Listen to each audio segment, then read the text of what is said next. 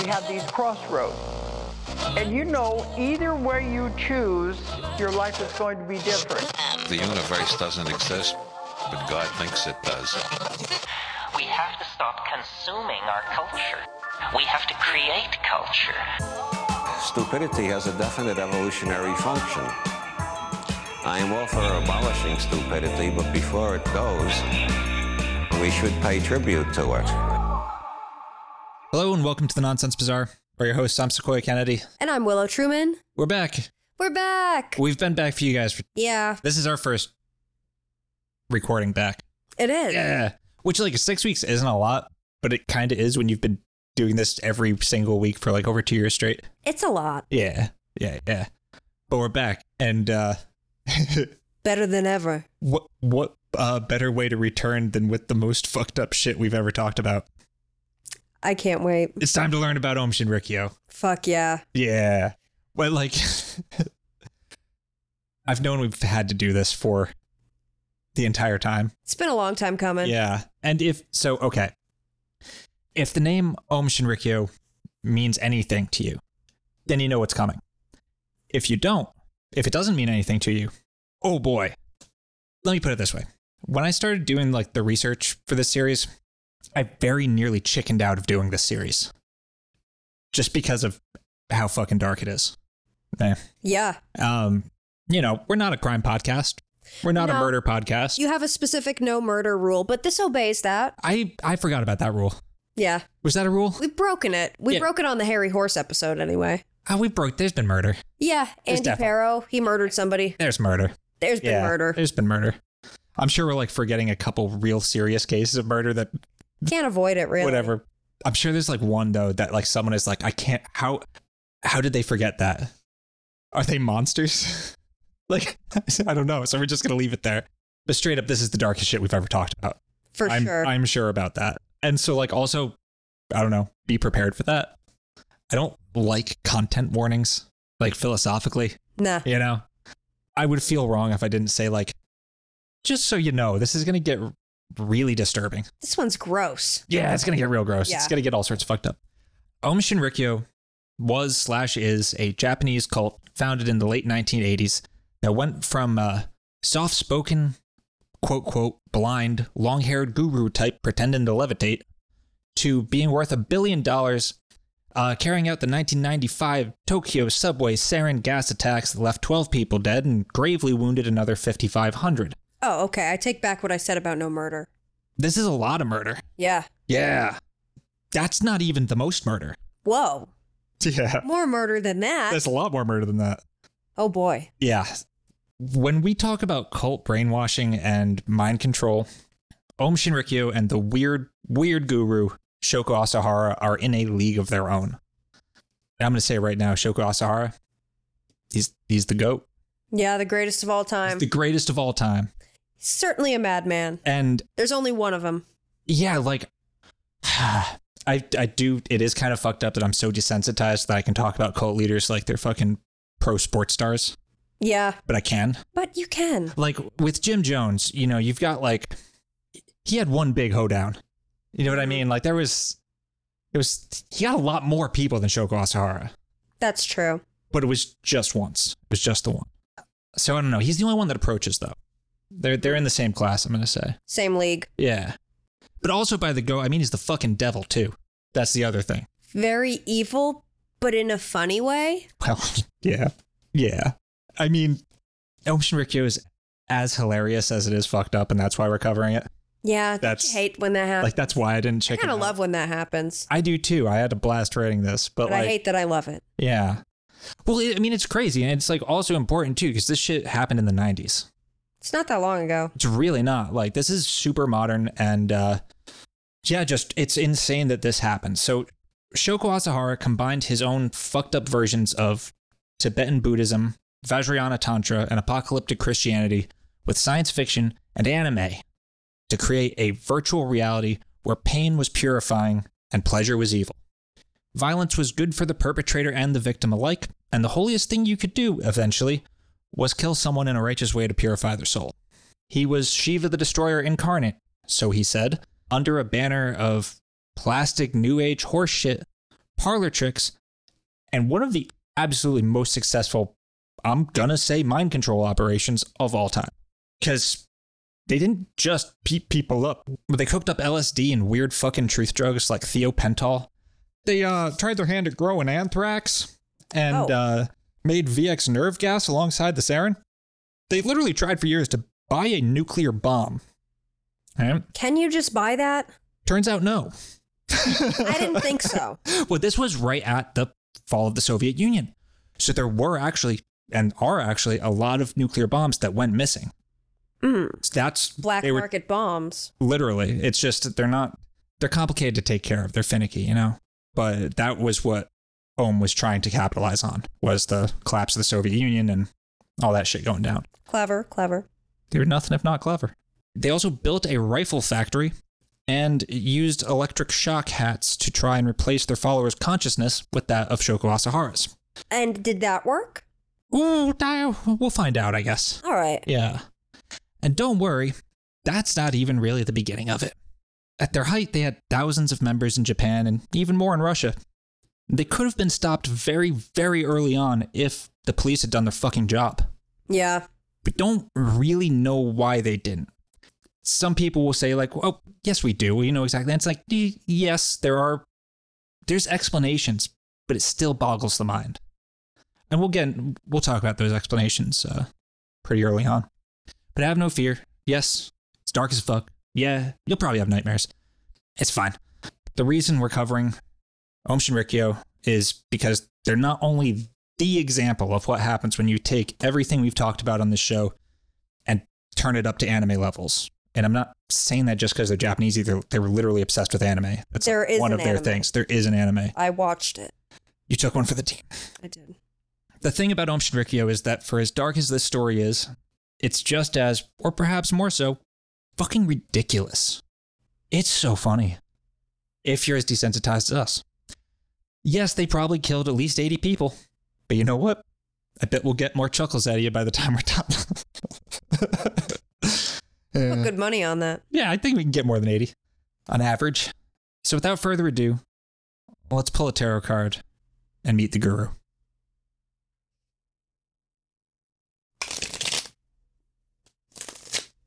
Knight of Wands, King of Wands in the Rider-Waite-Smith. Fiery. The fiery element of fire.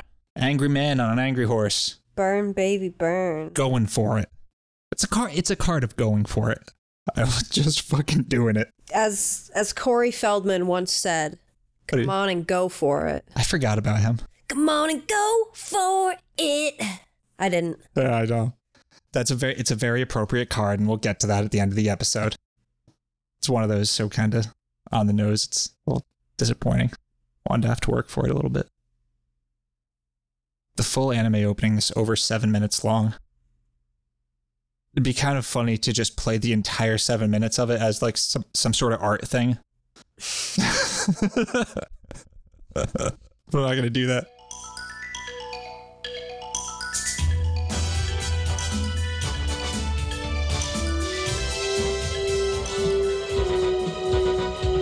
人は誰でも持っているみんなの心に持っている遥かな虫の過去から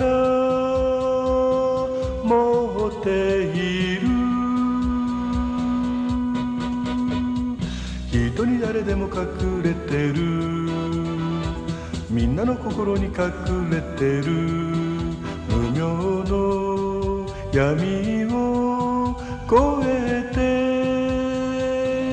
超越人力だ功徳によってサマディによって主従によって That's enough, Shoko.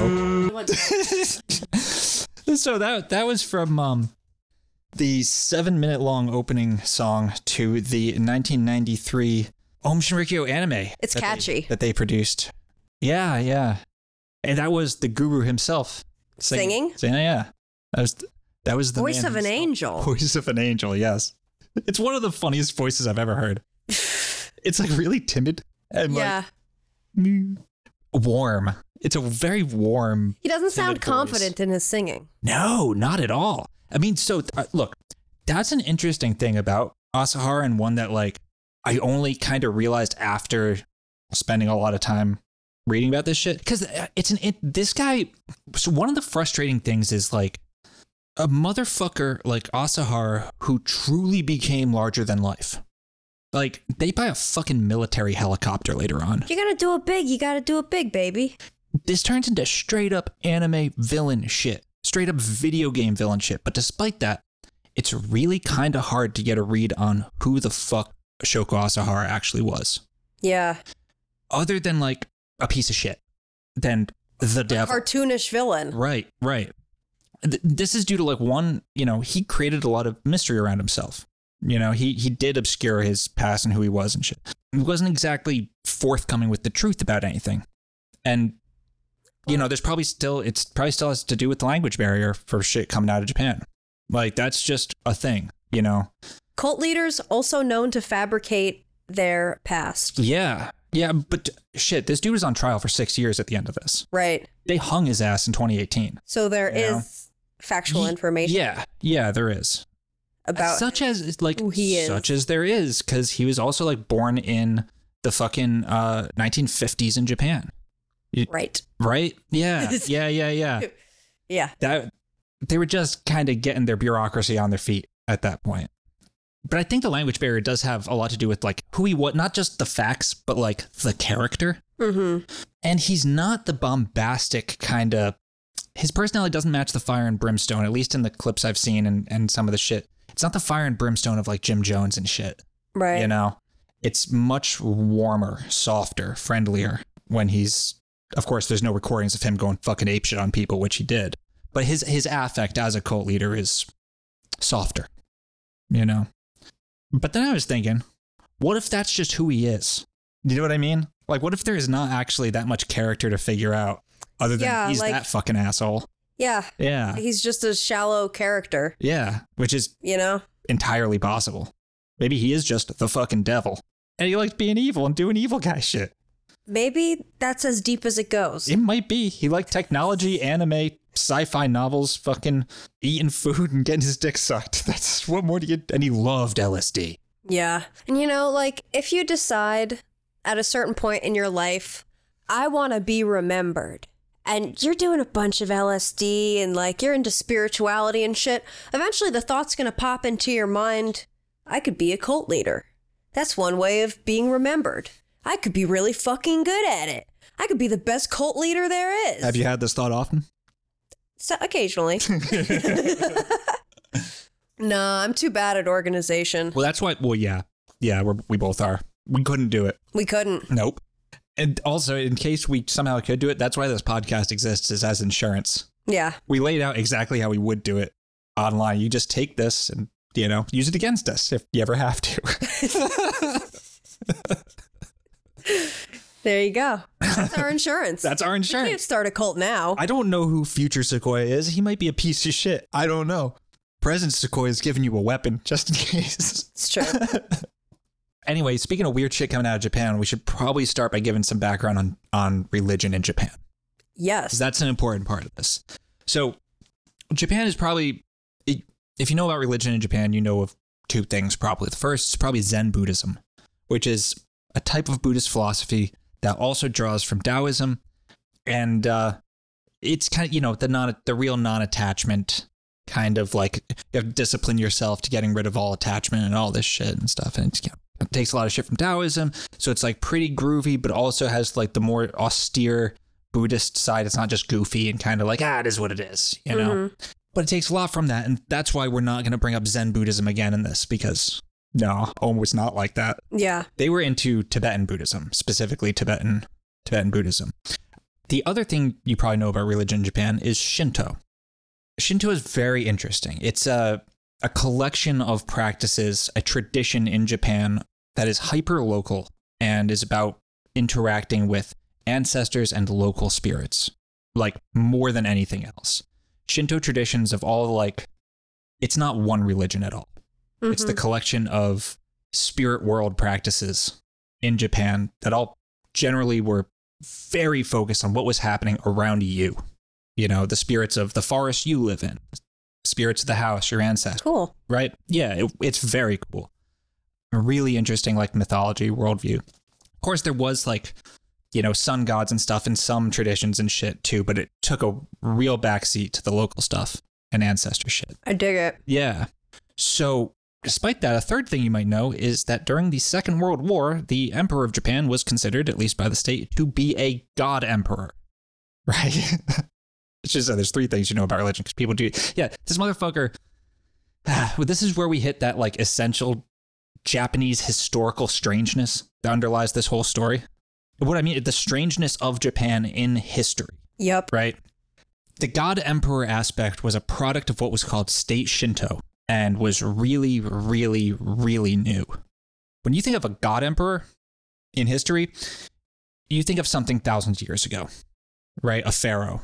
Or some shit. Like, it's been a long time since the king of a place was considered to be God incarnate. Yeah. Right?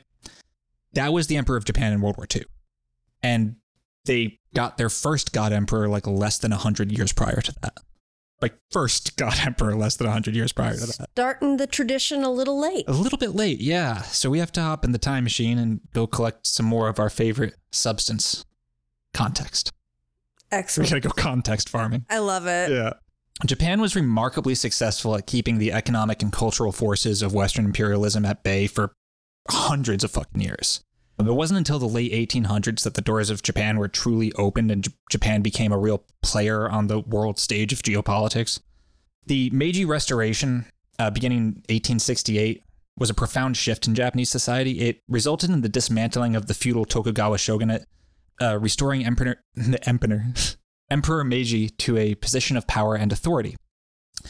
This restoration was not simply a change in leadership, but a radical transformation, aligning Japan with Western ideologies and practices. This saw an enthusiastic embrace of Western technology, industry, and legal systems, fostering an environment of rapid modernization, with accompanying cultural shifts that impacted every aspect of Japanese society, including religion.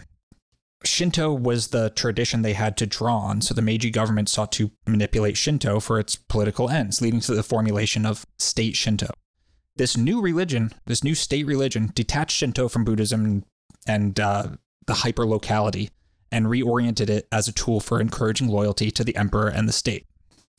Under state Shinto, the emperor was no longer merely a political figure, but elevated to divinity. God Emperor. Clever. However, I have to do this. Unlike God Emperor Leto Atreides II, this was not the golden path of hydraulic despotism necessary to foster the evolution of the species through extreme, if unpleasant, measures. The God Emperor of Japan was not the greatest predator in the universe. He was just an asshole. Not a big worm either. Was not it well. Well. This maneuvering co-opted Shinto's spiritual symbolism, transforming it into a nationalist ideology, and marked a complete departure from the pluralistic religious landscape that had characterized Japan for centuries. Yeah, so that's a big fucking deal, right? And Japan went from knights on horseback to fully industrialized empire builders with a fucking god emperor for the first time in like 2 generations. The decision makers who got not 1, but 2 atomic fucking bombs dropped on their heads were literally the sons of samurai. That is insane. No matter how many times you fucking say it, it's just as crazy. Yep. Like, even as just like a symbol of the future, being in, you can't be more in the future than being the only nation to have been nuked, right? Yep. Yeah, that's true. You know what I mean? But like, that was, in Akira, the anime movie, like that's a lot of what that movie's about, is like that Japan is the first post-apocalyptic culture. And that, that's not a new idea by any means, but it's one that like I find really interesting. So yeah, Japan's fucking weird. Yeah, and it has good reason to be. It occupies a really, really unique place in geography, in historical geography, or however the fuck you want to say it. Went from being the most successfully self-isolating culture in the world to having the future quite literally dropped out of the sky on their heads. Combined with a truly unique and rich culture and history, all these historical forces combined to make the nation of Japan something that has never been seen before on Earth and never will be again. There is an essential Japaneseness, and it's at once extreme, beautiful, goofy as all fuck, admirable, and terrifying. Even without the whole 20th century thing. And, I am a secret weeb, and I do have a huge amount of respect for the Japanese people, their traditions of craftsmanship, aesthetics, philosophy, and art. Less so the traditions of brutal fucking violence. But even that was always with aplomb. They always did it with style, After World War II, with the American occupation and rebuilding of Japan, the island chain was exposed to, for the first time, all the shit we've talked about on Nonsense Bazaar. They saw the New Age dawning. And as a result, a whole smorgasbord of religions started popping up. They were called Shinrikyo, or New Religions. Also, I'm going to pronounce everything the smoothest way possible. And I'm going to say, I'm going to sound like an idiot.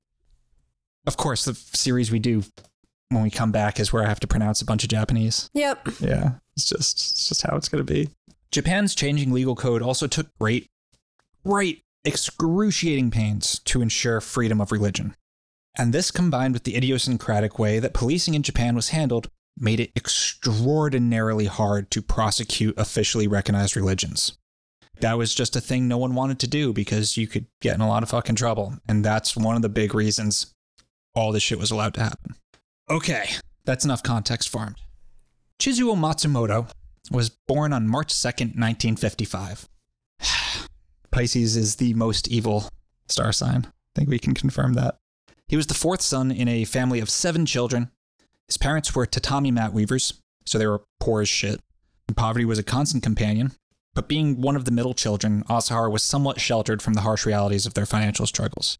He was also partially blind, a condition he was born with infant glaucoma. He had no sight in one eye and only half vision in the other. What? It's just funny. Both our characters in Baldur's Gate just got an eye removed. Oh, that's true. That's true. I don't like that. I just think it's a funny little synchronicity. It is. I'm just glad he wasn't born one day later. Yeah, that too. Oh, God. Yeah, I don't like that at all. His older brother was... It's okay. I have the same birthday as Bill Cosby. Ooh. Would you rather share a birthday with Bill Cosby or Shoko Asahara?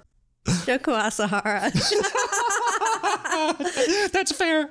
Yeah. That's fair. Yeah. Yeah. I agree. Shoko he took that name later. I didn't misspeak. He's Chizuo. Chizuo Matsumoto. Yes. It's a cool name. It's a fine name. Yeah. I don't know what's wrong with Chizuo. Not cool enough. Not cool enough. His older brother was totally blind, and the two of them were sent to a boarding school for the blind. And no one can write about this without making a deal out of the whole "in the kingdom of the blind, the one-eyed man is king" thing. No, but truly. Yeah, because at this boarding school for the blind, he just started extorting all the other kids and shit. He would lead them on walks and stuff, and then not bring them back unless they paid him. Okay, that's clever. Yeah, it is. It's incredibly clever bullying. And his visual impairment, his blindness became a defining aspect of his persona as cult leader later on. How could a blind man be dangerous? Well, he wasn't really blind either. We'll get to that. He also got his start in politics at the School for the Blind, running for class president every year and losing every year. Oh. Yeah. I admire his dedication, though. To keep running, even though you keep losing. Oh, yeah. Yeah, he wouldn't stop either. But he would, he would also throw fits when he lost, too. Oh, no. Yeah, he, let's see. He threatened to light the school on fire a couple times. He told a teacher he'd shoot her. And oh, wow. And then he complained to one girl, asking why he always lost the elections, and she said, "Because everyone's afraid of you, Chizuo." Yeah, he was unpredictable. He was fucking aggressive and would act out, and yeah, he was an asshole from the very beginning. Okay, so he was always off. Yes. Yeah, he was always troublemaker. People attention seeker. Bully. Yeah. Bully. Yeah. I mean, people make a big deal to say You know, that's only after he became the most hated person in fucking Japan. You know, a true villain that changed the face of Japan forever. Like, so you're viewing his past with a different lens now. But also, it sounds like he was a fucking asshole. Mm-hmm. You know? Yeah. He was also a scammer, dude. Like, he hustled and conned a lot of other students all the time. Reportedly, when he left, he had saved $30,000 in US dollars. How? From robbing people. Apparently. Robbing the blind. Running little businesses and fucking doing all this hustling. My God. Yeah. Because he was obsessed with becoming rich, too. He wanted to become the rich president. It was like he wanted political power and he wanted fucking money. It's kind of all he wanted. Yeah. And when he got out of school, it was the 1970s. And the 1970s saw Japan taken with the same New Age fervor that swept the Western world. You know, there were countless New Age sects, many of which were downright ridiculous, like an all-women's group named the Ark of Jesus that ran a nightclub called the Daughters of Zion, which is pretty sick, actually. Yeah, no. Yeah, I like that. That sounds really cool. Yeah. But getting officially recognized religious status like that, that's the ridiculous part. Yeah. Yeah. And Chizuo Matsumoto was the exact right age, in his early 20s, the exact right demographic, the exact right criminal personality type to capitalize on the coming new age. After leaving the school for the blind, Asahara became an acupuncturist and massage therapist, Kanemoto, which is a thing, blind massage therapists and acupuncturists. That makes sense. Yeah. You're doing it with your hands. Mm-hmm. Yeah. But, and I don't know if I should save this for like a big reveal at some point or just say it now, but this motherfucker wasn't even blind. He like reportedly saw well enough to like drive and play catch and shit. Like he wasn't. Alrighty, like maybe he needed glasses, but like he wasn't blind. He wasn't blind. Yeah, according to people close to him, like his limo driver and shit, like that dude could see. Maybe he just had like one eye. Maybe his good eye worked a lot better than he let on. Mm-hmm. You know, but his ass could see just fine, just like fucking Stevie Wonder. Just like him. Do you know about the Stevie Wonder controversy? I don't. It's a whole thing. I will say Stevie Wonder has displayed some behavior that I would find very difficult from a blind man. It's a whole probably joke internet conspiracy theory about Stevie Wonder not actually being blind. It's a whole thing though. I will say I've seen the evidence. I don't know what to think. Who's the other blind guy? Ray Charles? Yeah, that one. He was blind. Yeah.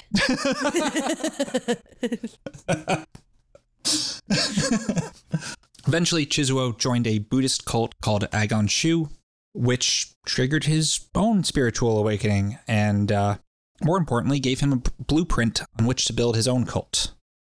He didn't stay with Agon Shu for long. He kind of went like, I don't like these guys bullying me. And left. Oh. You don't like it, huh? Yeah. But he also thought he was hot shit from the very beginning and had dreams of like attending Tokyo University, which is, you know, one of Japan's best universities and shit. Was he smart? Yes, but not like especially. Right. You know what I mean? Like he was smart. He was a smart guy, but that's it. Mm-hmm. You know, no one would have ever called him a fucking genius. Right. But there were geniuses in Shinrikyo, which we'll get to. The rest of the world definitely did not think Asahara was as hot shit as he did. And he got rejected from Tokyo University a couple times. A theme in his life. Very much so. Yeah. Rejection. In 1978, he married Tomoko Ishii, a marriage that would produce 12 children. Ew. Yeah. Tomoko was also known to be she was a member of Shinrikyo and, you know, held a position of fucking doing stuff in there. Don't really know what. How was he as a husband? I mean, probably a fucking nightmare. You know what I mean? Like, yeah, like I don't need to. Here's the thing. He was the guru. Mm-hmm. He didn't have a home life. Like, is that how he met her, through his guru? No. Or like that's before that? Before that, and he had kids before that too. Okay. Yeah. How many? A handful? I'm going to say one or two. Okay. Yeah. That's interesting that the relationship didn't start out along those lines. I don't think he could have started a relationship once like something that definitely, that's why he's the GOAT. He was all in. It became its all. Yeah. That it was a projection of Asahara. Another defining feature of Om Shinrikyo is that one of their stated projects was called Cloning the Guru, which was literally trying to make all the members Asahara, literally projecting out his ego into other people's heads. The whole thing was an extension of his fucking ass. I find it very icky. It's the worst thing I've ever read about in my life. Yeah. I'm not kidding with that. It's why I'm so nervous. It's so ego-driven and just like It's disrespectful to other people's personhood and individuality. Oh, you Like, you know, it's scary. The types of people that walk around the world thinking like, I truly am the main character and this is all about me. This is all for me. Yeah. Everyone's just a reflection of me. Yes. Like, okay. No, almost there. Not quite though. Real shit. Om Shinrikyo is the worst shit I've ever read about in this like vein of things. In like, it really is so fucking gross and dark in every conceivable way. Not just the violence, not just the living conditions. Just the whole thrust of everything about it is His motivations. Yeah, it's fucking crazy. To just have a bunch of people that won't challenge him and will deify him. Who will go to war for him? Who will kill for him? Yeah. Yeah, who will try to take over the world for him when which is what he was trying to do by the end. Like truly. That he was out of it. He was totally fucking out of pocket and believing his own bullshit by the very end, at least. But yeah, so he was just, at this point, he's just Chizuo Matsumoto. Yes. He's got some kids. He's a massage therapist. Doesn't make a lot of money. So he does what any good piece of shit does. He starts a fake Chinese medicine business. In 1982, he would be arrested and fined a few $1,000s for selling fake cures and fake drugs. Fake Chinese medicine? Yep, like almighty medicine, which was just like tangerine peel and alcohol. But I think he was like selling like fake like drugs too. Mm-hmm. That didn't stop his ass though. And in 1984, he founded the yoga school that would lay the foundation for Om Shinrikyo. This was called Om Shinzen no Kai, or the Om Association of Mountain Wizards, from his one-room apartment in Tokyo in the Shibuya district. Yeah. He's an entrepreneur. At this point, that's all he is. He's doing great. And at this point, too, people loved him. He was just running a yoga school. He wasn't he wasn't making up religions and shit, you know? But even then, he knew exactly what types of people he was trying to get money from. People like him. Disaffected, intelligent nerds with an interest in the strange. A big break for Asahara came when Twilight Zone magazine, Japan's paranormal weirdo magazine, ran a story on him featuring the picture that would come to be associated with Shoko Asahara, the levitating trick. The guru claimed, would you be Shoko? I can levitate for 3 seconds, but the period is gradually lengthening. It wasn't. It was obviously a trick. He sat down in a lotus position and he fucking clenched his thigh muscles and he launched himself up into the air. And, obviously. You know? Fucking obviously. Not even goddamn Puhara could be tricked by that. He's rocking back and forth and shit. No, he would Oh, wow. Yeah, I can't do it. It's a hard thing to do, but you're sitting in the lotus position and you jump up into the air. He had to do it a bunch of times to get the shot. And, according to the photographer who shot the photo, Asahara landed very hard and, he was obviously in a lot of pain, but he tried not to show it. Yeah. And even his knees are red in the fucking picture and shit. That's really funny. Yeah. The photographer just watches this.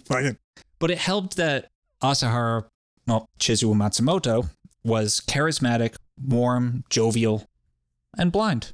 He was magnetic and people trusted him. They felt safe around him. Well enough to get him fucking paid. The Twilight Zone magazine stunt was fantastic publicity. And more students came to sit at the feet of the master and learn the magic yoga techniques that allowed you to fly. Yeah. Wonderful. And the guru poured all the money back into the business and did what any self-respecting megalomaniac should do. Franchise. Fuck yeah. Yeah. So that's what he did. He opened up a bunch of yoga schools all over Japan. His yoga schools were described as homey, comfortable sanctuaries away from the fucking super high pressure life in Japan, in mainstream Japan. The guru was affable, kind, he was present, he was ready to talk about anything from like mystic Buddhism to baseball. And this was a yoga school. And then something really weird happened. In 1986, Homeboy was meditating on the beach one day, he says, and he heard a voice. The voice told him, "I have chosen you to lead God's army." Oh. Yeah, that's when you fucking know. And then the same year, at a spiritual retreat in the mountains, Homeboy allegedly met a unnamed, quote-unquote, radical historian who told him, "Armageddon will come at the end of the century. Only a merciful, godly race will survive. The leader of this race will be born in Japan."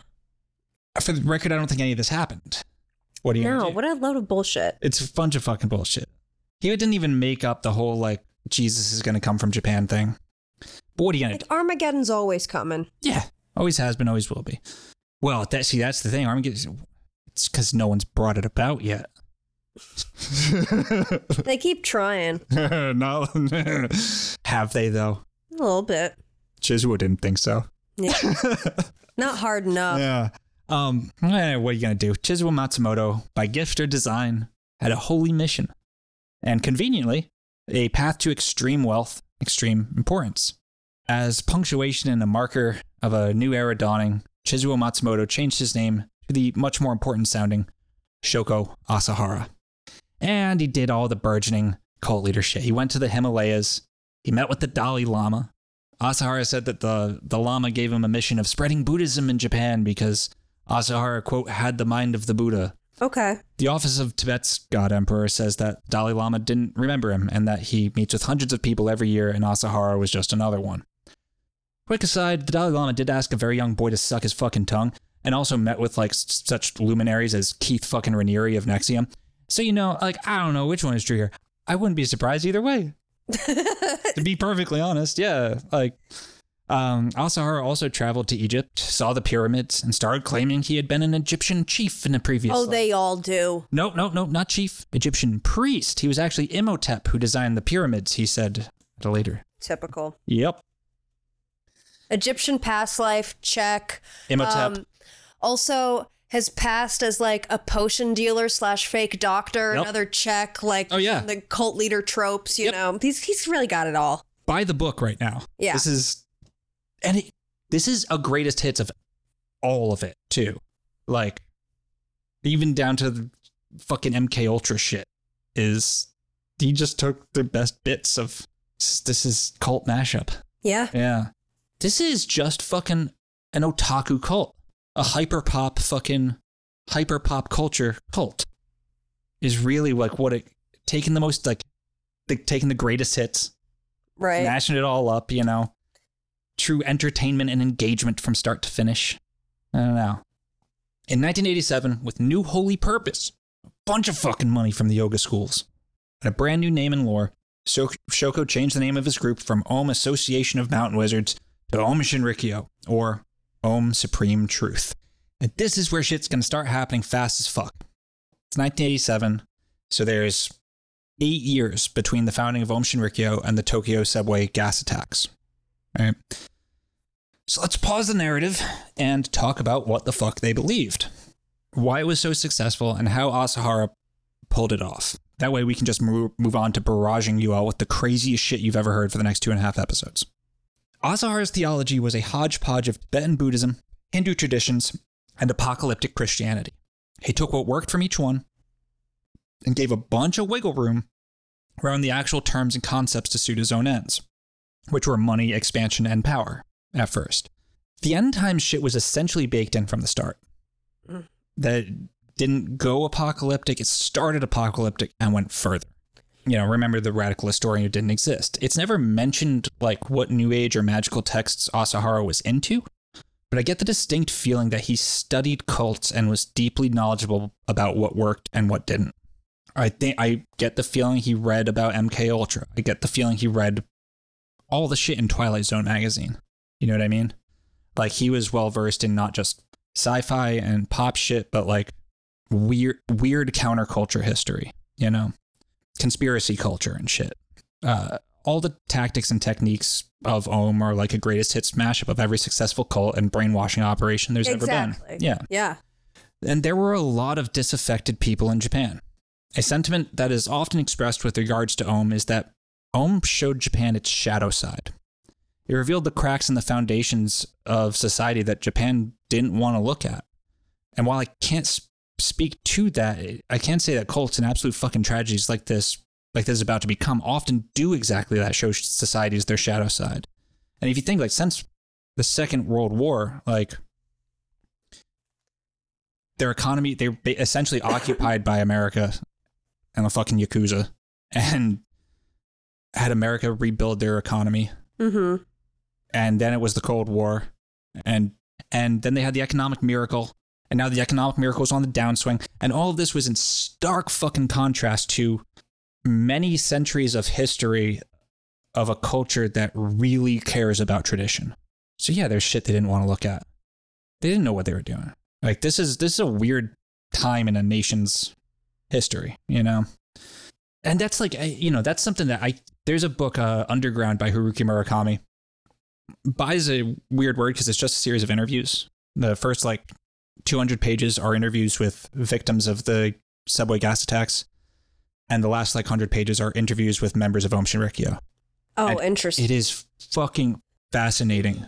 Like, truly, truly fascinating. And it's like something that I'm not going to be able to really give a good portrait of because it's... What is it called? Underground.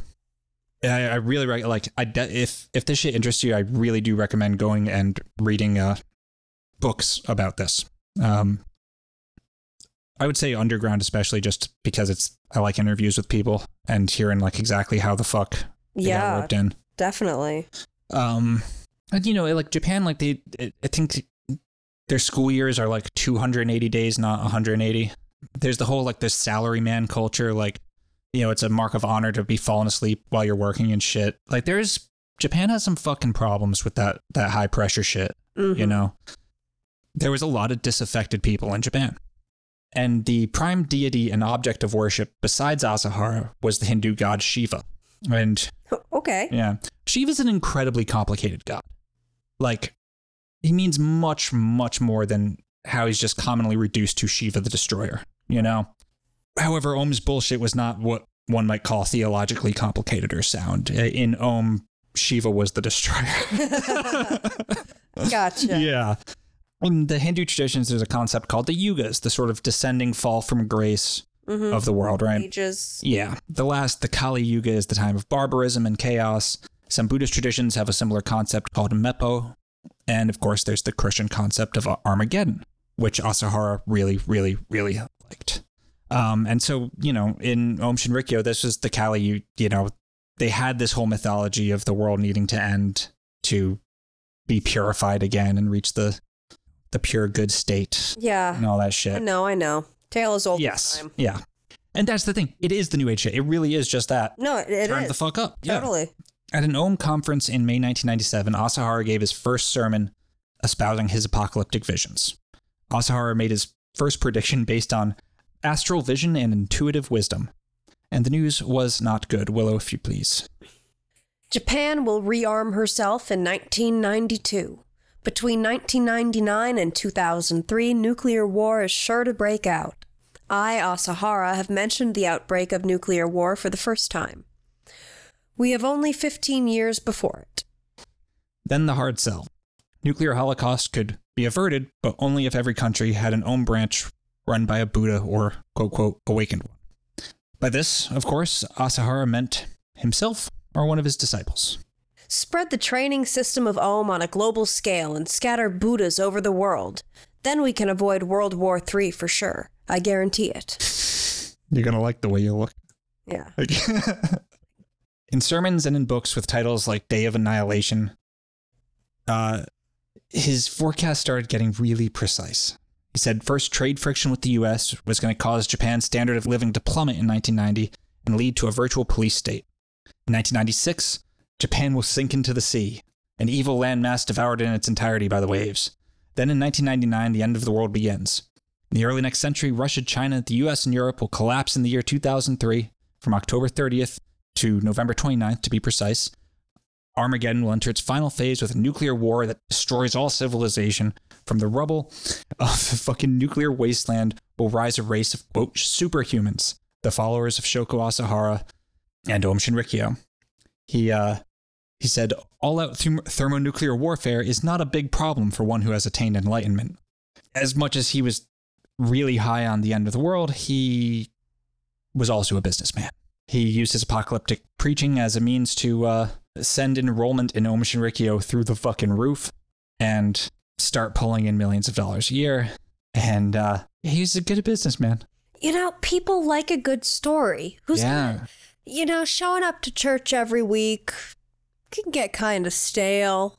Isn't it more exciting if you believe you're a part of some biblical cosmic story and you're like right near the end of it and you might play a role in like, being at the beginning of the next book? Yeah, and I mean, as I said, like a big fucking thing. He incorporated the imagery and mythology from sci-fi shit and like popular sci-fi shit and anime into the teachings of Om Shinrikyo. That was part of it. It was this thing from the future. They were interested in science and technology. One of their biggest things was that they were going to prove spirituality through science and shit. Yeah. Yeah, like that. It seemed like they were the core of holy fucking monk warriors of the future to survive Armageddon and shit. Yeah. That's what you needed, the spiritual technology. Yeah. Well, Asahara also got back on selling his fake medicine shit. Good, very good. If it ain't broke, don't fix it. Well, he fixed it. This time it was shit like, so normally you'd expect what I'm about to say to happen in like a few years in. But nah, this happened real fast. He got back on selling his fake medicine shit. But this time it was like selling his beard clippings for almost $500 a half inch. Tea brewed from his hair. This just gets more and more gross. He sold his dirty bathwater for around $1,000 a quart. Oh my God. Called it Holy Pond. Cult leader bathwater. Holy Pond. I love it. Yeah.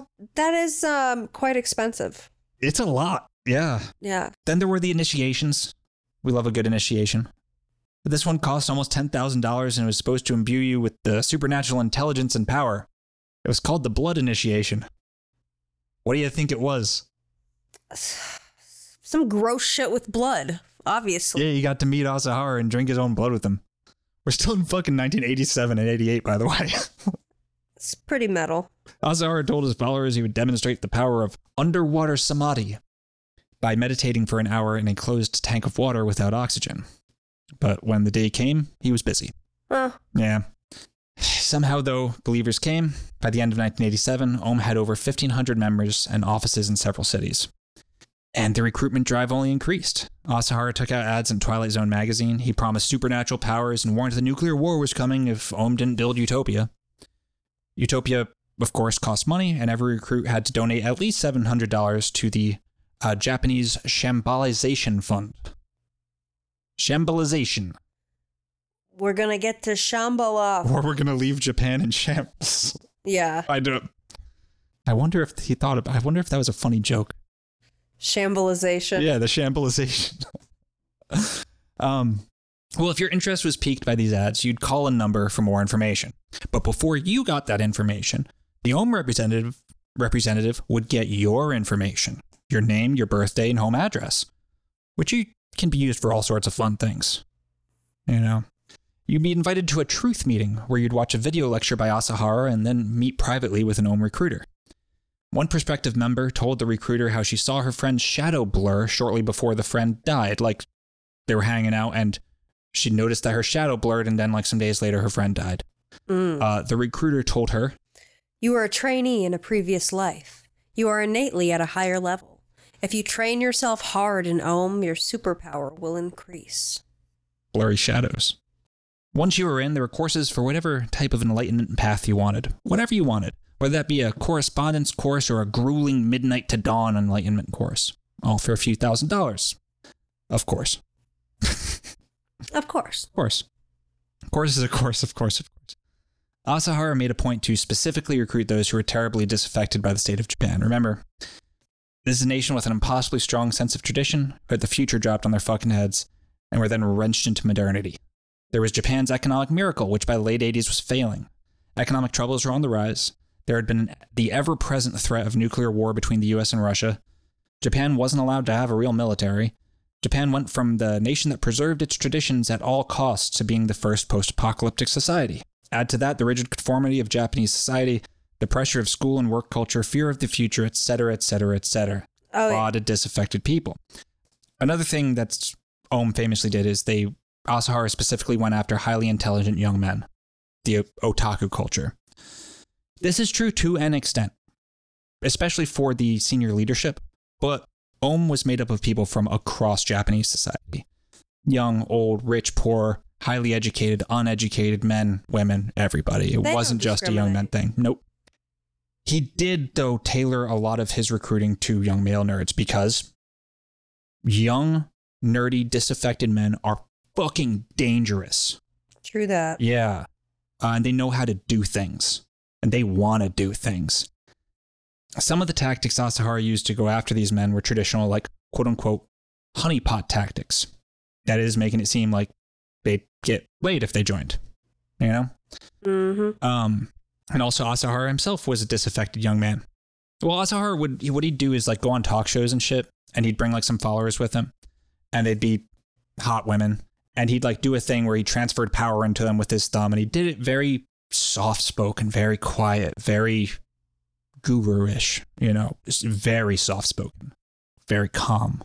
And he would, like, put his thumb on their forehead, and they'd basically start having an orgasm. Yeah, like shaking convulsing with pleasure and shit, right? On television, and it's a hell of a fucking good propaganda technique. Mm-hmm. Yeah. And Asahara himself was a disaffected young man. He hated the world. And like many dangerous cults, Aum Shinrikyo had that all too common view that the physical world was evil. I hate that. Me too. That it was corrupt, that the goal of the spiritual seeker should be to renounce the evil material world, which had been so very, very cruel to them anyway. So there's a list of people, mostly men, who are the inner circle of Aum, and as we will soon see, made up the ministers, which was eventually what they were called, of Aum Shinrikyo's shadow government. For storytelling and entertainment purposes, we're not going to mention all of them, but we will introduce a few, because while Shoko Asahara is a fucking demon and should never, ever be let off the hook in any way, these people were key in the evolution of Aum Shinrikyo from cult to fucking Spectre, or like anime villain, or Team Rocket, whatever the fuck. First, there was Kiyohide Hayakawa. He was the deputy leader and construction minister. That's an odd title. He was the fixer. Okay. He's an interesting cat. He was definitely the second most powerful person. He was the dude flying all over the place, really making deals, and like he was the fixer. If there was anyone who like was a double agent for somebody, it'd be this guy. Someone like whose job is the construction minister usually is. Construction minister. Yeah. He was born in 1949. He was an engineer by training. He was attracted to Aum's blending of Eastern Western philosophies, became a close associate of Asahara. Contacted Asahara in 1986, interested in learning his superpowers. And like I said, he was the fixer. He made the shit happen. Next, right under Hayakawa in power levels, was Hideo Murai. He was the Minister of Science and Technology. He was an extremely eccentric and extremely intelligent nerd who had just as many delusions of grandeur and of scientific and technological grandeur as Asahara. He had a doctorate in astrophysics. And the relationship between Murai and Asahara was, while Murai was definitely like a truly devoted follower of Aum Shinrikyo, they had this thing where it was like a feedback loop of increasing each other's delusions, scientific delusions. A lot of the crazy fucking ideas came from Murai, who was known his whole life for being the fucking crazy nerd, always trying to build the impossible gadget and shit. Mm-hmm. You know? Then there was Yoshihiro Inoue. he was the Minister of Intelligence. He was born in 1969, teenager when he joined Ohm. He was extremely devoted to Asahara, real true believer, and was instrumental in planning and carrying out many of the crimes that would follow. Very much seeing the acts that he would plan and commit as being in service to a higher good, a religious good. Wiretapping, kidnapping, murder, all the intelligence type stuff. Being that he was Chief Spook. Seiichi Endo, chief chemist, master's degree in virology and genetics. We'll get to his ass next episode. Fumihiro Joyu, spokesman, the Ohm heartthrob.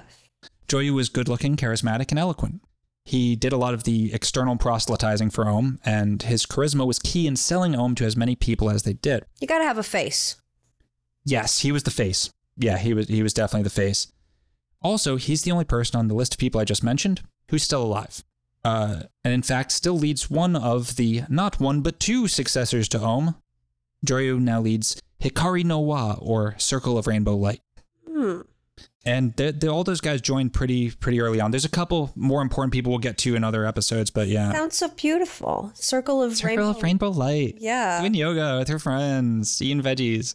But no. Asahara, for his part, was now fully in the role of true holy man, with his followers doting on him and treating him as such. You know, there's all these pictures of him in the fucking holy man beanbag throne and people fucking with the fans and the feeding him grapes and all that, whatever the fuck, you know. Real, like, I'm Jesus Christ. He said he was Shiva. If you're a cult Shiva. leader, you gotta have people feed you grapes at some point. Yeah. I mean, that's why I don't like calling fucking Guy and Edna Ballard cult leaders, really. Nobody ever fed them grapes. They didn't want that shit. They didn't want you nowhere fucking near them. I love that about them. I do. We don't want our filthy followers to look at us in their private homes. Yeah, seriously. I understand that.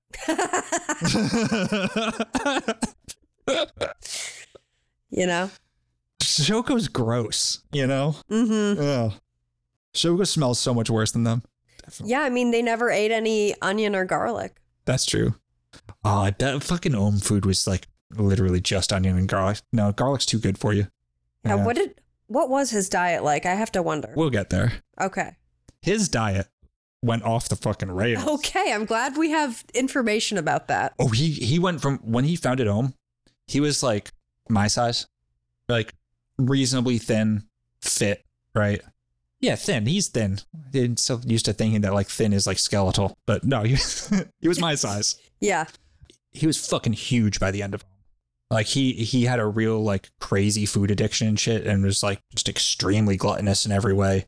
Especially when he started losing his mind with the speed and LSD. There's a lot of drugs that came into the picture. Another big component, right from the beginning, was the appropriation of science fiction into the Ohm myths. Specifically, Isaac Asimov's Foundation series and the anime space battleship Yamato. Foundation is an interesting series.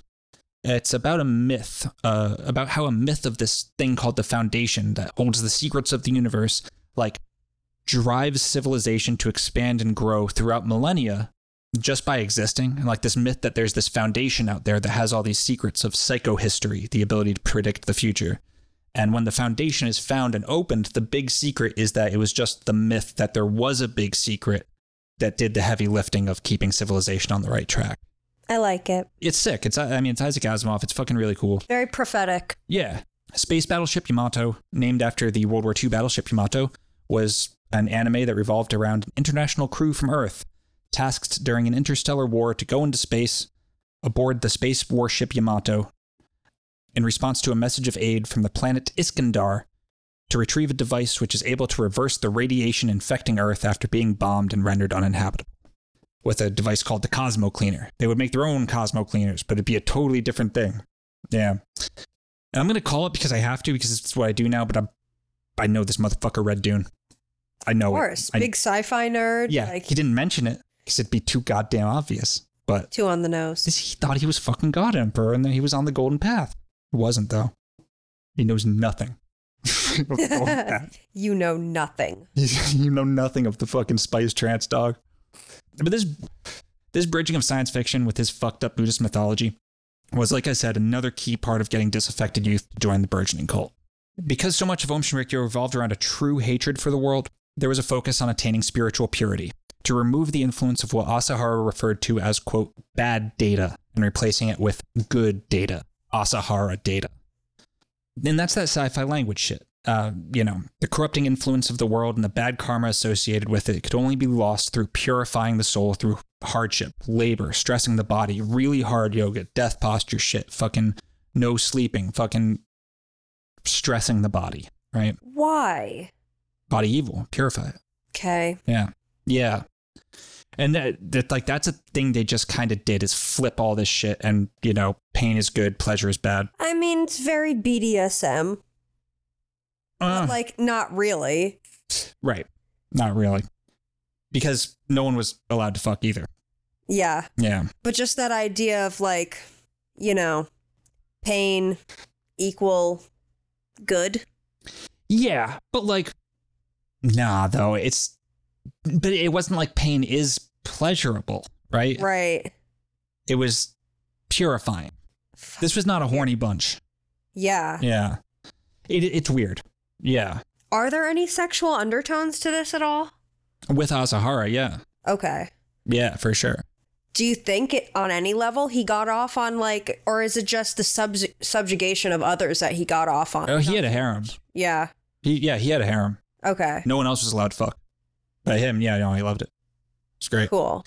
None of all the interviews I've read with the women who fucked him, none of them wanted to at all. Right. They didn't see him like that. Yeah. They didn't want to fuck the guru. It wasn't they were ordered to, Typical. And they were cool with it, but it's typical, but I don't know. I got the sense that that Asahara had less sex appeal than other cult leaders. Yeah, for some reason, I just kind of assumed him to be impotent and that he would get out his sexual pleasures through almost the fetishization of pain. No, that's a weird thing about him. Yeah, no. Because he kind of lived like a fucking mob boss. Yeah, loved food, loved fucking, had 12 goddamn kids. Yeah, I don't know. It's weird though. Now, once a cult starts building a compound, by the way, that's when you fucking know. And build a compound they did. Just one to start, but a bunch later on. Yeah, just like they started off with the one yoga school. Yeah. And you expand. Yeah. You can't have the sarin factory the same place as the electroshock helmet factory. It just doesn't work. Right. Different departments.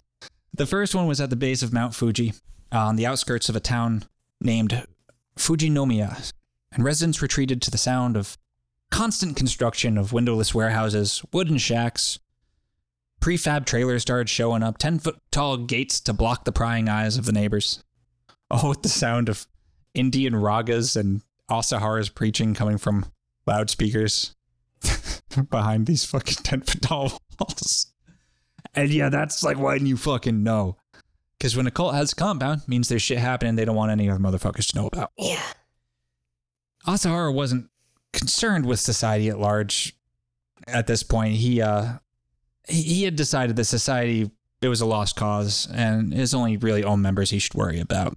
And he said, rather than helping human society, which has become like hell, I have started to think that my role is to help the new believers of high spirituality survive. Yeah.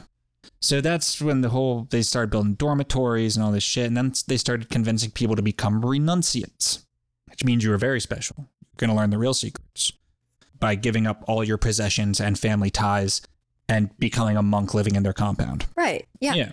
Renunciates had to give up their money, their property, their government IDs, and they had to give the cult their bank account pins. Mm-hmm. Yep. Yeah. Everything. But understand that it had an incredibly strong pull on the people it got. And here's a perhaps different perspective on what becoming a renunciate was like. This is from Mitsuharu Inaba, a teacher, he was still an active member of OM even in 1998, 3 years after the subway attacks. This is him speaking to Haruki Murakami in the book Underground. In order to become a renunciate, I'd have to leave my teaching job. I met with the principal and told him I'd like to finish in March at the end of the school year. I also talked it over with my elder brother in OM. He told me there's no need to rush. Wouldn't it be best if you worked for another year, fulfilled your obligations, and then took vows? I worried about it, but decided I'd work for another year. However, as I continued my training, I got immersed in astral. My subconscious began to emerge, and my sense of reality grew faint. When that happens, you're supposed to be apart from the world. It would have been all right if my subconscious had emerged during the summer vacation, but this happened just before. At its worst, when I was teaching a science class, I couldn't for the life of me remember if I'd already mixed the chemicals in the experiments or not. My sense of reality had vanished. My memory became hazy. I couldn't tell whether I'd actually done something or only dreamed it. My consciousness had gone over to the other side and I couldn't get back. The Buddhist scriptures talk about it, how when you reach a certain point in your training, this schizophrenic element appears. Inside me, there was nothing certain I could rely on. Happily, I still had an awareness of where I was. If things had gotten any worse, I might have become schizophrenic. I got more and more afraid. I had to cure that split personality at one stroke. But going to a psychiatrist wouldn't help. The solution lay in my training. So I became a renunciate. If there was nothing within me I could rely on, then the only thing to do was give myself up to Om. Besides, I'd always thought that someday I'd renounce the world. Yeah, he was still in even after the attack, the gas attacks. Okay. Yeah. So what's the life of a renunciant like? Well, you wear dirty white robes and you live in a dormitory with only this tiny little bed compartment above and below other renunciates. Like a beehive. The renunciates were ironically forbidden from killing any living creature, so the compounds, or satyans, were filled with bugs, cockroaches, lice, and rats. Everything about this is so gross. Every step of the way. We've literally only just begun. It's only going to get grosser. It's going to get so much worse. You have no fucking idea. It's so bad. Sleep was limited to 5 hours for regular renunciates, 5 hours a night, and 3 hours for the more spiritually advanced members. Yeah. For meals, you were forced to eat a vegetarian diet, but nothing good. A tasteless slop of boiled vegetables called Om food, which barely provided the nutrients to survive. Good tasting food, after all, was the trappings of the bad world. No pleasure whatsoever. None whatsoever. An estimated 15% of the Om renunciates were minors. Okay. Yeah. But like, again, something that needs to be understood. Some people love the shit. They love it. Take Hiroyuki Kano, who remained in Om even after the sarin attacks and spoke to Haruki Murakami. Life in Om was much tougher than secular life, but the tougher it was, the more satisfying it felt. My inner struggles were over, for which one was grateful. I made a lot of friends, too. Adults, kids, old ladies, men, women, everyone in Om was aiming for the same thing, raising their spiritual level, so we had lots in common. I didn't have to change myself to get along with others. No doubts remained because all our questions were answered. Everything was solved. We were told, do this, and this will happen. No matter what question we had, we got an answer straight away. I was completely immersed in it. The media never reports that aspect. They label it all mind control, but actually it isn't. That's just what they say to boost talk show ratings. They don't even try to report the facts. Bro loves having his mind controlled. Yeah. Yeah. He likes it. Yeah. And I mean, some the sickos people are into that shit. The people who did like the ordered murders and shit were the inner circle. Yeah. You know what I mean? Like it wasn't forcing people like this guy or that teacher to do shit like that. They were living in conditions that you or I would find intolerable and make us want to burn shit to the fucking ground. This dude loved it. Yeah. So like, there's a distinction there that I think needs to be like at least stated. It's not like every last. Actually, I don't even want to give that disclaimer because it gets so fucking nuts. I'm just gonna keep going. I wrote it the way I did for a fucking reason. I always forget that. Well, concerned parents would call the HQ to find out what happened to their children and would be told, oh, he's training right now, or I've never heard of that name. Oh, God. Yeah, likely because the kids had, like the adults, taken new names, new identities from corrupted Sanskrit, usually. At least, though, they were Buddhists, and that meant nonviolence, right? As Asahara lectured once, I didn't highlight this, but... I see it. Yeah. Here's a man who says, I will kill whatever is harmful to me and commits a lot of killing or is cruel to others. How is his state of mind going to be? It's going to be brutal. Therefore, you should not kill. You should love all living beings. And at another lecture, he said, Nonviolence means loving each and every creature. Ah, but do you catch what he's doing there in that second sentence? That little sneaky verbal trick. I love this, actually. This is a great trick. He's changing the definition of nonviolence. Yeah. Nonviolence doesn't mean loving each and every creature. That's not what that word means. Nonviolence means not being violent. There's motherfuckers who I hate with all my heart that I wouldn't lift a finger against. But any abusive piece of shit in the world will say that he loves someone right after he gives him a thrashing. Yeah. Which is exactly what was happening inside the compound. The smallest acts of disobedience were punished with beatings. This was called karma disposal.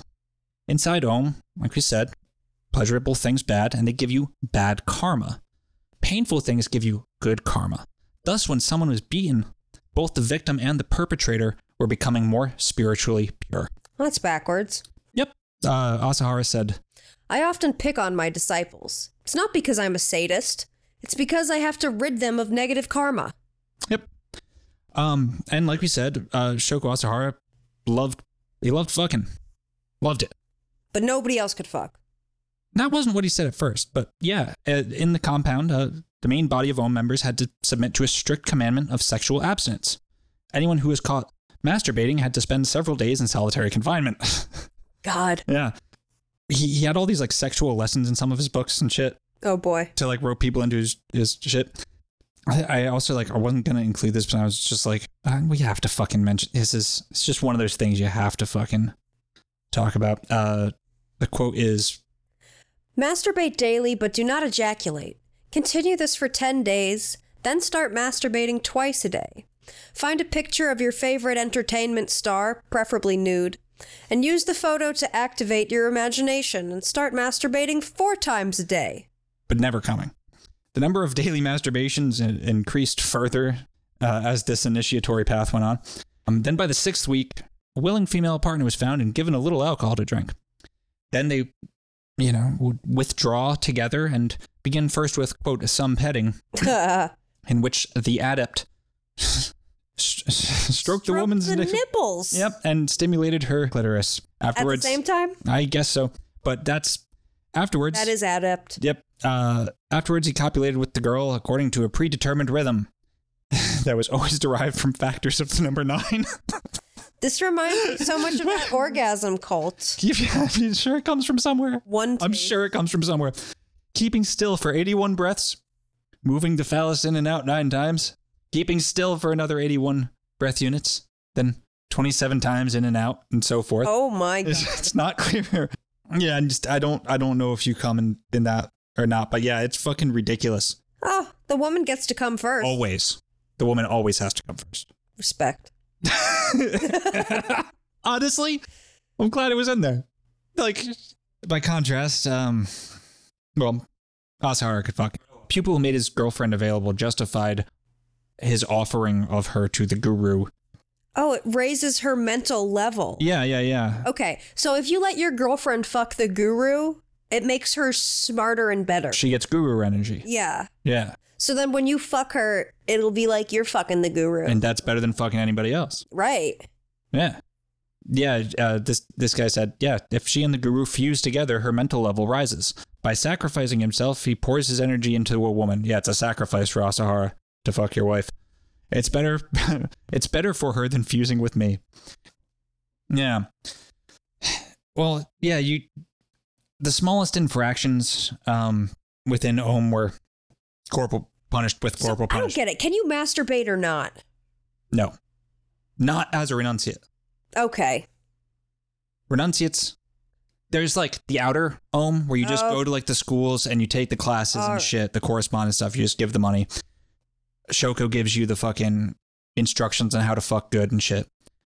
If they succeed in pressuring you into becoming a renunciate, because they tried to pressure everyone into becoming a renunciate, but only, 1,500 or so did. Once you move to the compound, you were not allowed to fuck or jerk off. And if you did, you got solitary confinement.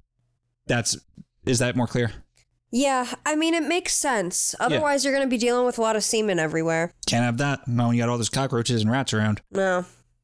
But yeah, like talking back to the guru, fucking shirking your doing whatever infractions they made up. Eating meatballs. That'd be a serious infraction. I'm talking just like slight infraction. Yeah. Yeah. You got the shit beat out of you. Corporal punishment. Serious offenders got it worse. Maybe this is eating meatballs. That sounds pretty serious to me. I mean, they're vegetarians. Yeah. And meatballs are great. It's true. Yeah. That's good food. It's fucking delicious. Well, upon the guru's order, the serious offenders were locked inside a tiny room. The room contained a television, a video of Asahara, and a portable toilet. The video was played for 24 hours a day, and the volume had just one setting: deafening. One ex-believer spent 5 days in this fashion. Would you please? I barely slept, and when I did, Asahara's voice went on in my dreams. I could only take a blanket and a bottle of water inside. I wasn't allowed to watch. Once a believer took tissue paper inside and filled his ears with it. After that, they checked for that sort of thing thoroughly. Food was given once a day at 10 p.m. I couldn't bathe, wash my face, or brush my teeth. They emptied the toilet every 2 days, but it smelled awful. Just Asahara yelling at you at the fucking loudest. 5 days. Children were not spared from this sort of punishment either. A 10-year-old boy who had presumably joined the cult with his parents was caught playing in a closet at the Mount Fuji HQ. He too was locked in a cell. It was pitch dark inside and very humid. There were mushrooms growing from the tatami mats. When I pushed the mats, water leaked out. A meal was served once a day, but I was too hot to eat.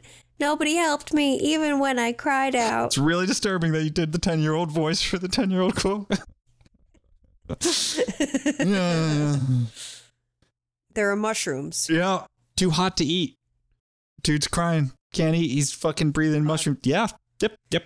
Memos went out to different branches ordering punishment like solitary confinement for small infractions like talking during training. You're gonna talk? At a certain point, you're just getting punished all the time. And this will... But that helps you spiritually develop, so really they're doing you and themselves a favor. Exactly. You should be grateful for the opportunity, really. Yeah. And if you're not grateful, fucking keep you locked up more. Maybe we'll test some of our new drugs on you. Right. Yeah, which we'll get more into that. Eat some of those mushrooms growing off those mats. Probably be a better fate, and poisonous mushrooms are one of the worst ways to go. Probably better, though. Well, okay. Asahara freely admitted to brainwashing and trying to mind control his disciples. Modern society is so polluted that people living in it already have had the first brainwashing. And in a document sent to cult members, he clarified his position. Ohm's system of brainwashing is the best. Brainwash one new member after another. Fuck yeah. They just loved brainwashing. Yeah, dude. And they loved brainwashing and they loved gadgets and sciencey sounding shit, which I understand. I love all of those things too. I am also a disaffected male nerd. Minister of Technology, Hideo Murai, was the brains and driving force behind the gadgetry. And one thing that they were fascinated by were brain waves. Which, to be fair, yeah, me too. Of course. Like a lot.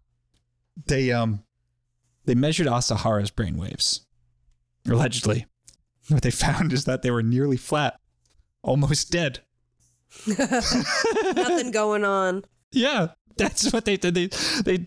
This was taken to mean that the less engaged and more checked out you were from the world, like the more perfect you were. Mm-hmm. Right? And taking this scan of Asahara's brainwaves, they built a gadget that would forever be associated with the cult. It's called the PSI, or the Perfect Salvation Initiation. Sick. Yeah. This was a piece of headgear that could be rented for $7,000 a month, US, or bought outright for about 10 times that. Okay. Yep. Expensive. $7,000 a month. Nothing to sneeze at. The PSI is a modified EEG. I'm also pretty sure it's a modified version of the Korin helmet or God helmet. I'm pretty sure it is, especially since the God helmet is also called the Shiva system. And the God helmet uses magnetic pulses to stimulate the temporal lobe. And on the website, it says it should never, ever be used with voltage instead of magnetic pulses. Why? Because that hurts. You shouldn't shock yourself in the dome. No. The first time Ohm tested the PSI, they tested it on a woman and turned it up to 6 volts. Mm-hmm. To where every few seconds it felt like there were needles being stuck into her head. Hideo Murai said that if he turned it up any further, she would die, so they decided 6 volts was the optimum amount.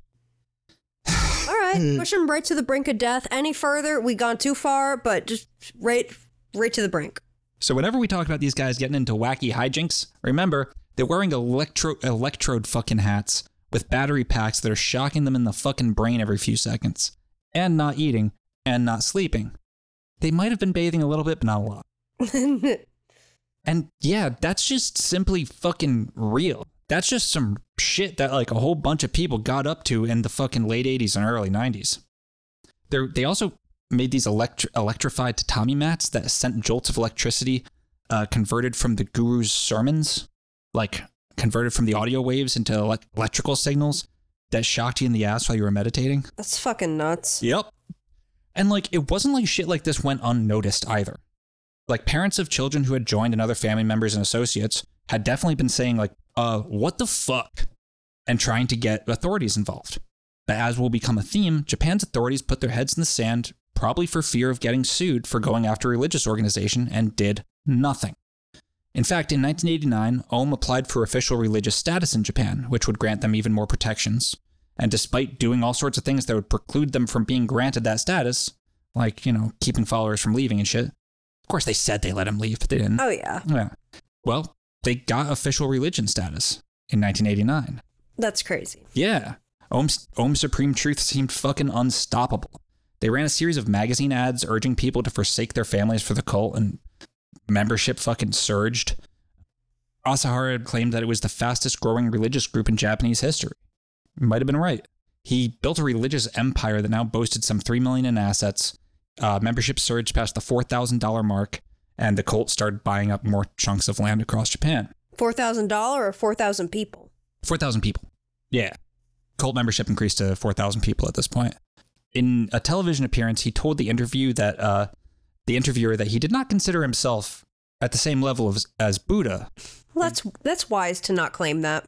Yeah, but he did claim to be a living god, a deity as holy as Lord Shiva himself, and he said, I intend to become a spiritual dictator, a dictator of the world. Yep. Good for him. This is when the deaths start, too. One of the guru's cures for a weak and wavering mind, that is, like wanting to leave and take a fucking shower, was repeated dunkings upside down into near freezing water, hanging people by chains from their feet and dunking them repeatedly into near freezing water to, quote, remove the heat from their heads.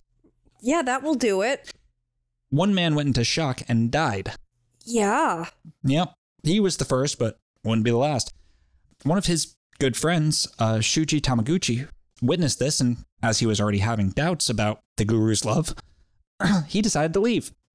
The upper leadership learned about this, and knowing that he witnessed the death of the unnamed man, they grabbed him, black-bagged him, tied him to a chair, and interrogated him. He couldn't be let out into the world to spill the beans, right? You can't have that.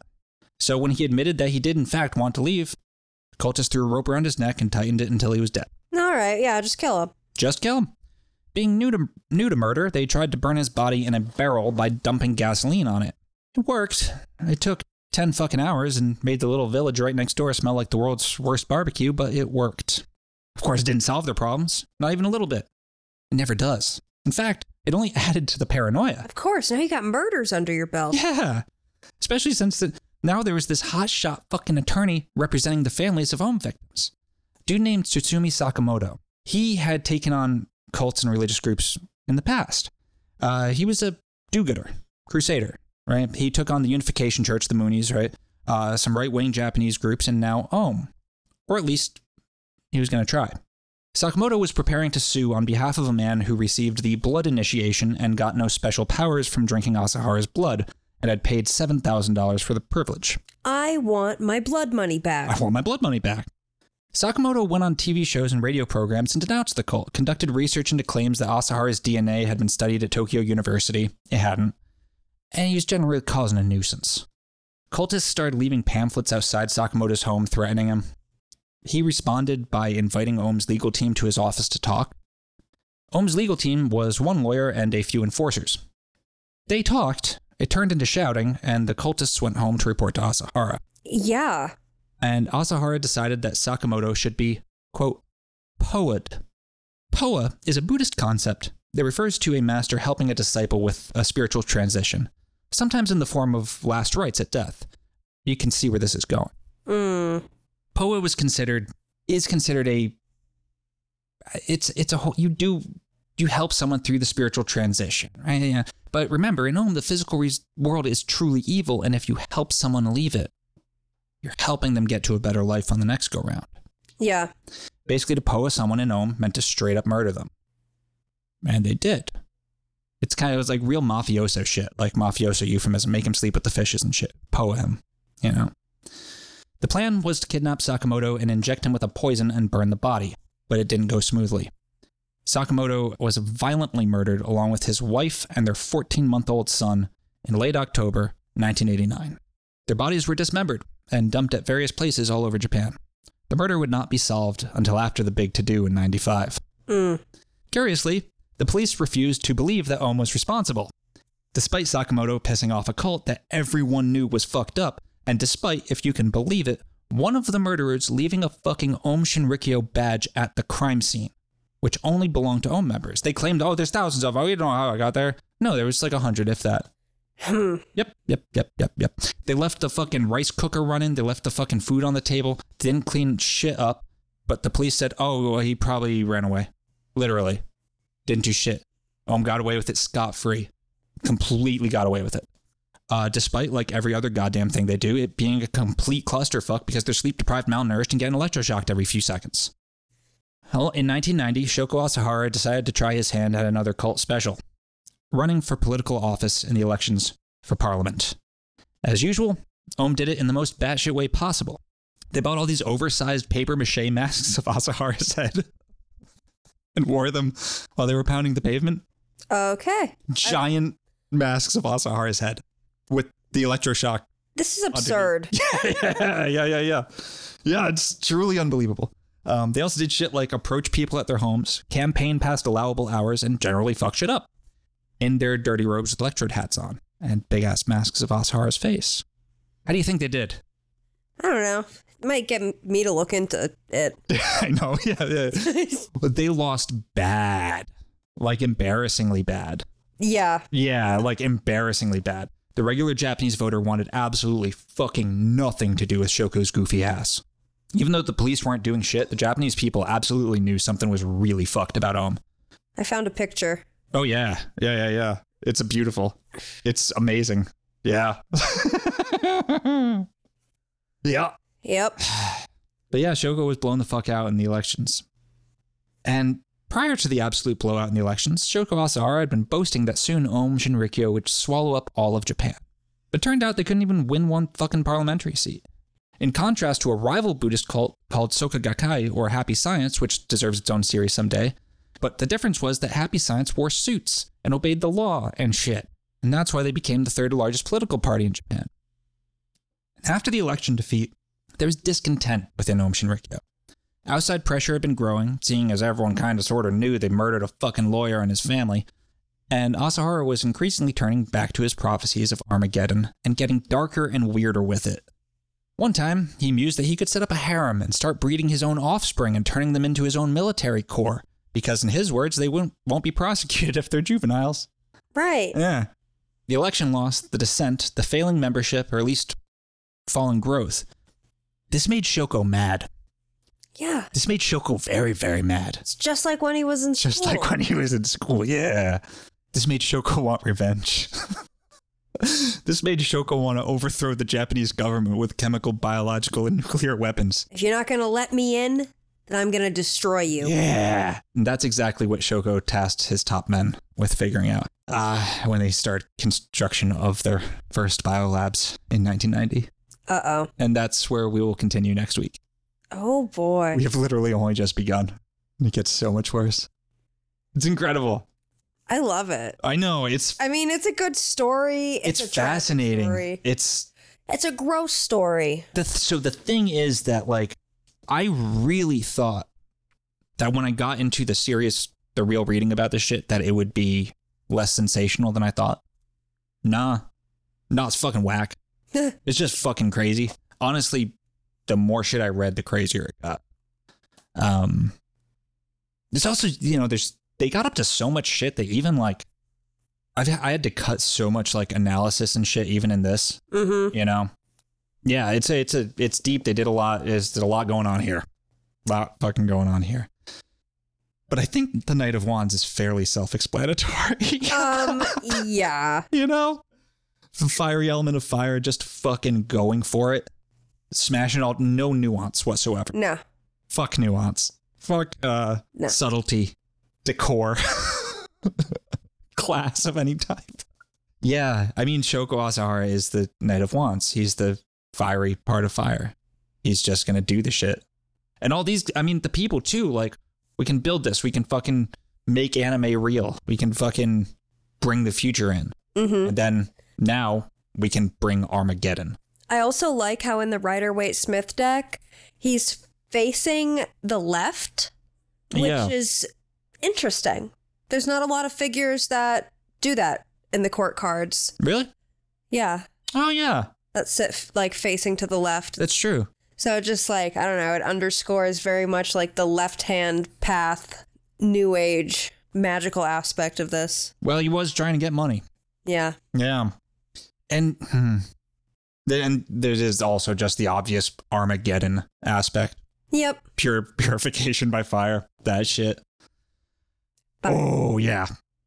Well, I hope you enjoyed that. I did. I did too.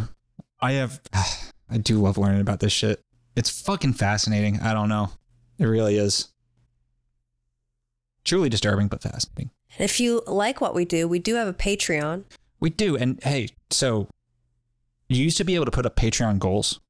Or you say, if we get this much money, well, you can't do that anymore on Patreon, so I'm just going to have to say it on here. Mm-hmm. We mentioned the God helmet earlier. When we get to $1,000 a month, we will buy a God helmet. Fuck yeah, we will. That's a thing you can buy, and we promise we will do that. We're halfway there. We're halfway there. But when we get to $1,000 a month, we will buy a fucking God helmet, and we will use it and report on it in depth. We won't try to Shoko ourselves, though. We'll do it by the book. The magnets, not the voltage. But yeah.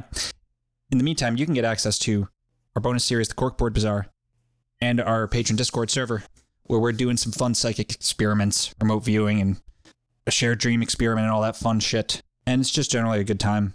Yeah, you can get access to that. Start at $5 a month. Patreon.com/nonsensebazaar. And if you can't do that and want to support the show, leave us a rating and review. It really helps get the show in front of more people, and we appreciate it. We love seeing the numbers go up. I love watching numbers go up. It's like my favorite fucking thing. Fuck. All right, guys. We'll see you next week. Take care. Take care of yourselves. Don't join Japanese death cults. Holy shit.